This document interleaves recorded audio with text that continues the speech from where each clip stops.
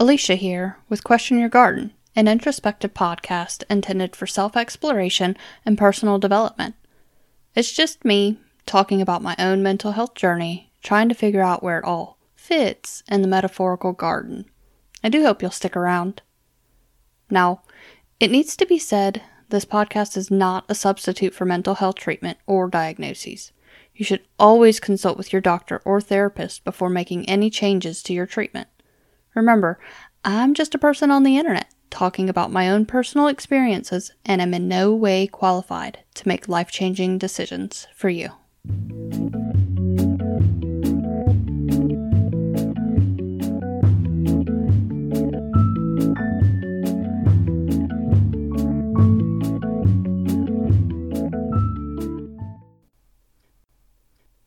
Oh, the eyes.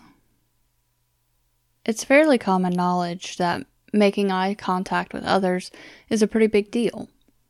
I mean, you stand better chances on being a viable candidate in a job interview if you're able to make eye contact with confidence. And when you're speaking with someone else, eye contact is also considered a sign that you're listening to that person and that they have your undivided attention. Somehow or another, I learned to make good eye contact in scenarios where it's required. At work or in interviews, I make great eye contact. I'm okay with this because it's important to me that the other person know that I'm paying attention to them and care what they have to say, because it's vastly important for my job, my volunteer work, or advancing my career. Now, it gets a little sketchy when it comes to situations outside of employment or menial adult responsibilities. I mean, I don't make eye contact with strangers. Strangers are potentially dangerous, and I have no interest in striking up random conversation with people. Even with the people closest to me, it's difficult. You'd think that maintaining eye contact with people closest to me would be significantly easier, but for some damn reason it's not. I mean, I can, depending on the circumstances, but my default response is to not. I confess that this doesn't make much sense at all, and very likely sends the wrong signals to the people I care about. I think it's the difference between eye contact and eye exploration. I know you've heard the tired, the eyes are the gateway to the soul euphemism. I didn't give it much thought until I came across an article many years ago that was discussing an experiment they did on eye gazing and how it could naturally increase feelings of love without any words being shared. And between two strangers, no less. I was single at the time, but I started replaying my relationships from the past in my head and also considered what it might feel like in the future if I were to allow myself to look someone in their eyes, which would also require them looking at mine. While I could imagine connecting with those feelings of warmth, it also fucking scared me. It still scares me, to be honest. Why is someone looking into your eyes possibly one of the most impossible situations to find yourself in? Why is it so easy to run away? I remember a time not too terribly long after my husband and I first got together. We were sitting outside in chairs across from one another while the dogs were doing their business in the yard or something. It's dusk, so the light is waning, and in a lull in conversation, we both look at each other, into each other's eyes. There was this moment where a huge, slightly shy smile crawled across his face, and in that moment, a warmth of love and acceptance washed over me. I also didn't know what to do with that, so I smiled back, then looked away. I remember wanting nothing more than to be able to capture that smile and hang on to it forever. But stay in that moment? Why didn't I? Fear? Discomfort? Woman, his eyes were telling you he loved you and you didn't know what to do with it? Didn't know how to sit with that and actually allow yourself to feel loved? Return the love? While it sounds cheesy, to some extent, that the eyes are the gateway to our souls, I do feel there's truth to it. Even with good friends, I doubt I'd look them in the eyes much if we were having a serious conversation, especially one where I wasn't sure of my own feelings. I feel like the other person will see my pain and fear. I feel like they'll ask me questions I don't have answers to. I feel like I would just start crying if they looked long and hard enough, and I don't know what that would even mean, except that I'd feel the embarrassment of sharing my tears. Tears have about as much value to me as anger, so I do my best to quell both. I never said that was healthy or responsible to do either. To be honest, I don't know a time when I was ever able to really look someone in my immediate circle in the eyes when the going got tough.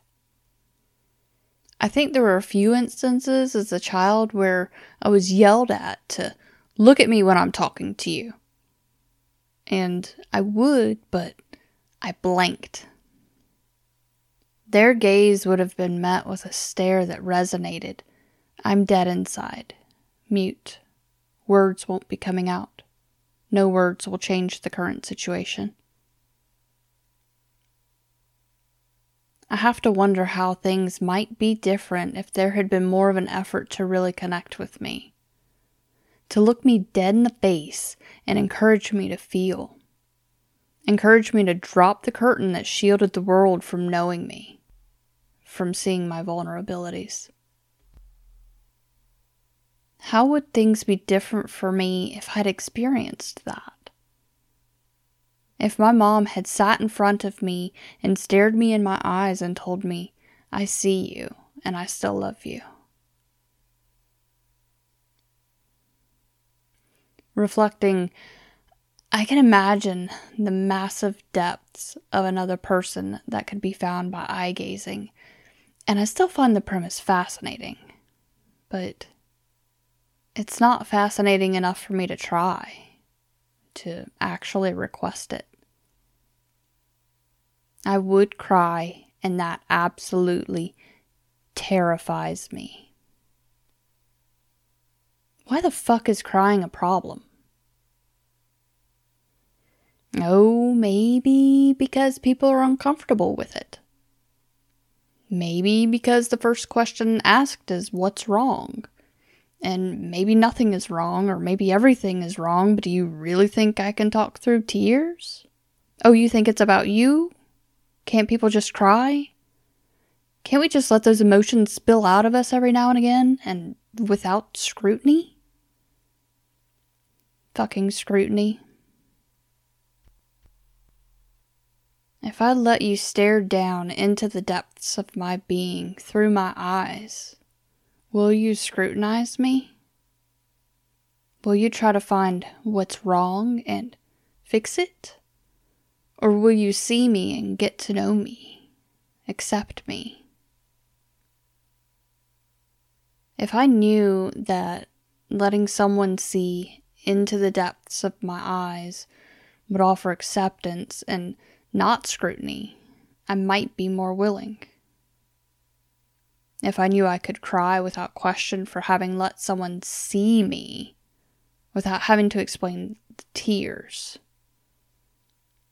Tears that are likely from years of pain that no one has wanted to see. Then maybe.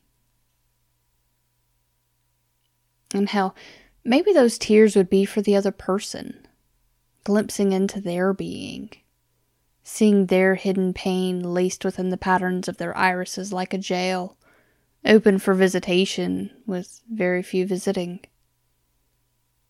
But there I am, visiting. I can see you, and you're letting me see you. I mean, can you just imagine, after the first minute or two of giggling over the awkwardness of it, can you just imagine the feelings that would begin to unfold? The depth of connection that would strengthen as your eyes reach inside one another and silently touch one another? Silently hold one another's secrets and pain? The energy that would generate and meld together to bring a quiet connection amidst the turbulent sea of vulnerability? I feel like our most fragile plants are tucked away in a secret part of the garden where few are allowed to visit. And our eyes are the huge iron gate that keeps most visitors out until invited in. And I feel like there's a maze too. Like, you can't just lock eyes and open the gate. You have to lock eyes, invite the person in, and then the person has to navigate the maze to the center before they're rewarded. Do some visitors give up? Do some visitors get lost before they reach the center? Do we become fearful that someone will actually make their way through the maze to see that which we fervently protect and we shove them out? Do we open the gate and then immediately close it in their face? Do we plant vines to shield the presence of the gate at all? Do we ever go visit what's behind that gate? Are bits and pieces of ourselves visible along the maze? And the people we might let in, could they possibly have the respect needed for the plants that live here? Can they be trusted with what they see? To not take for themselves? There's so many fucking questions there. It's a scary premise to me still. I can't even sit here and suggest you go out and try this with someone you know because I feel like you really need to be ready for it. But what would happen if you did? What positive stuff could happen if you did? What if instead of worrying about all the things that could go wrong from letting someone see you through your eyes, you chose to connect with what good might come of it? I want to. I really do. And hey, if you do choose to do this, will you please email me at questionyourgarden@gmail.com and let me know how things went for you?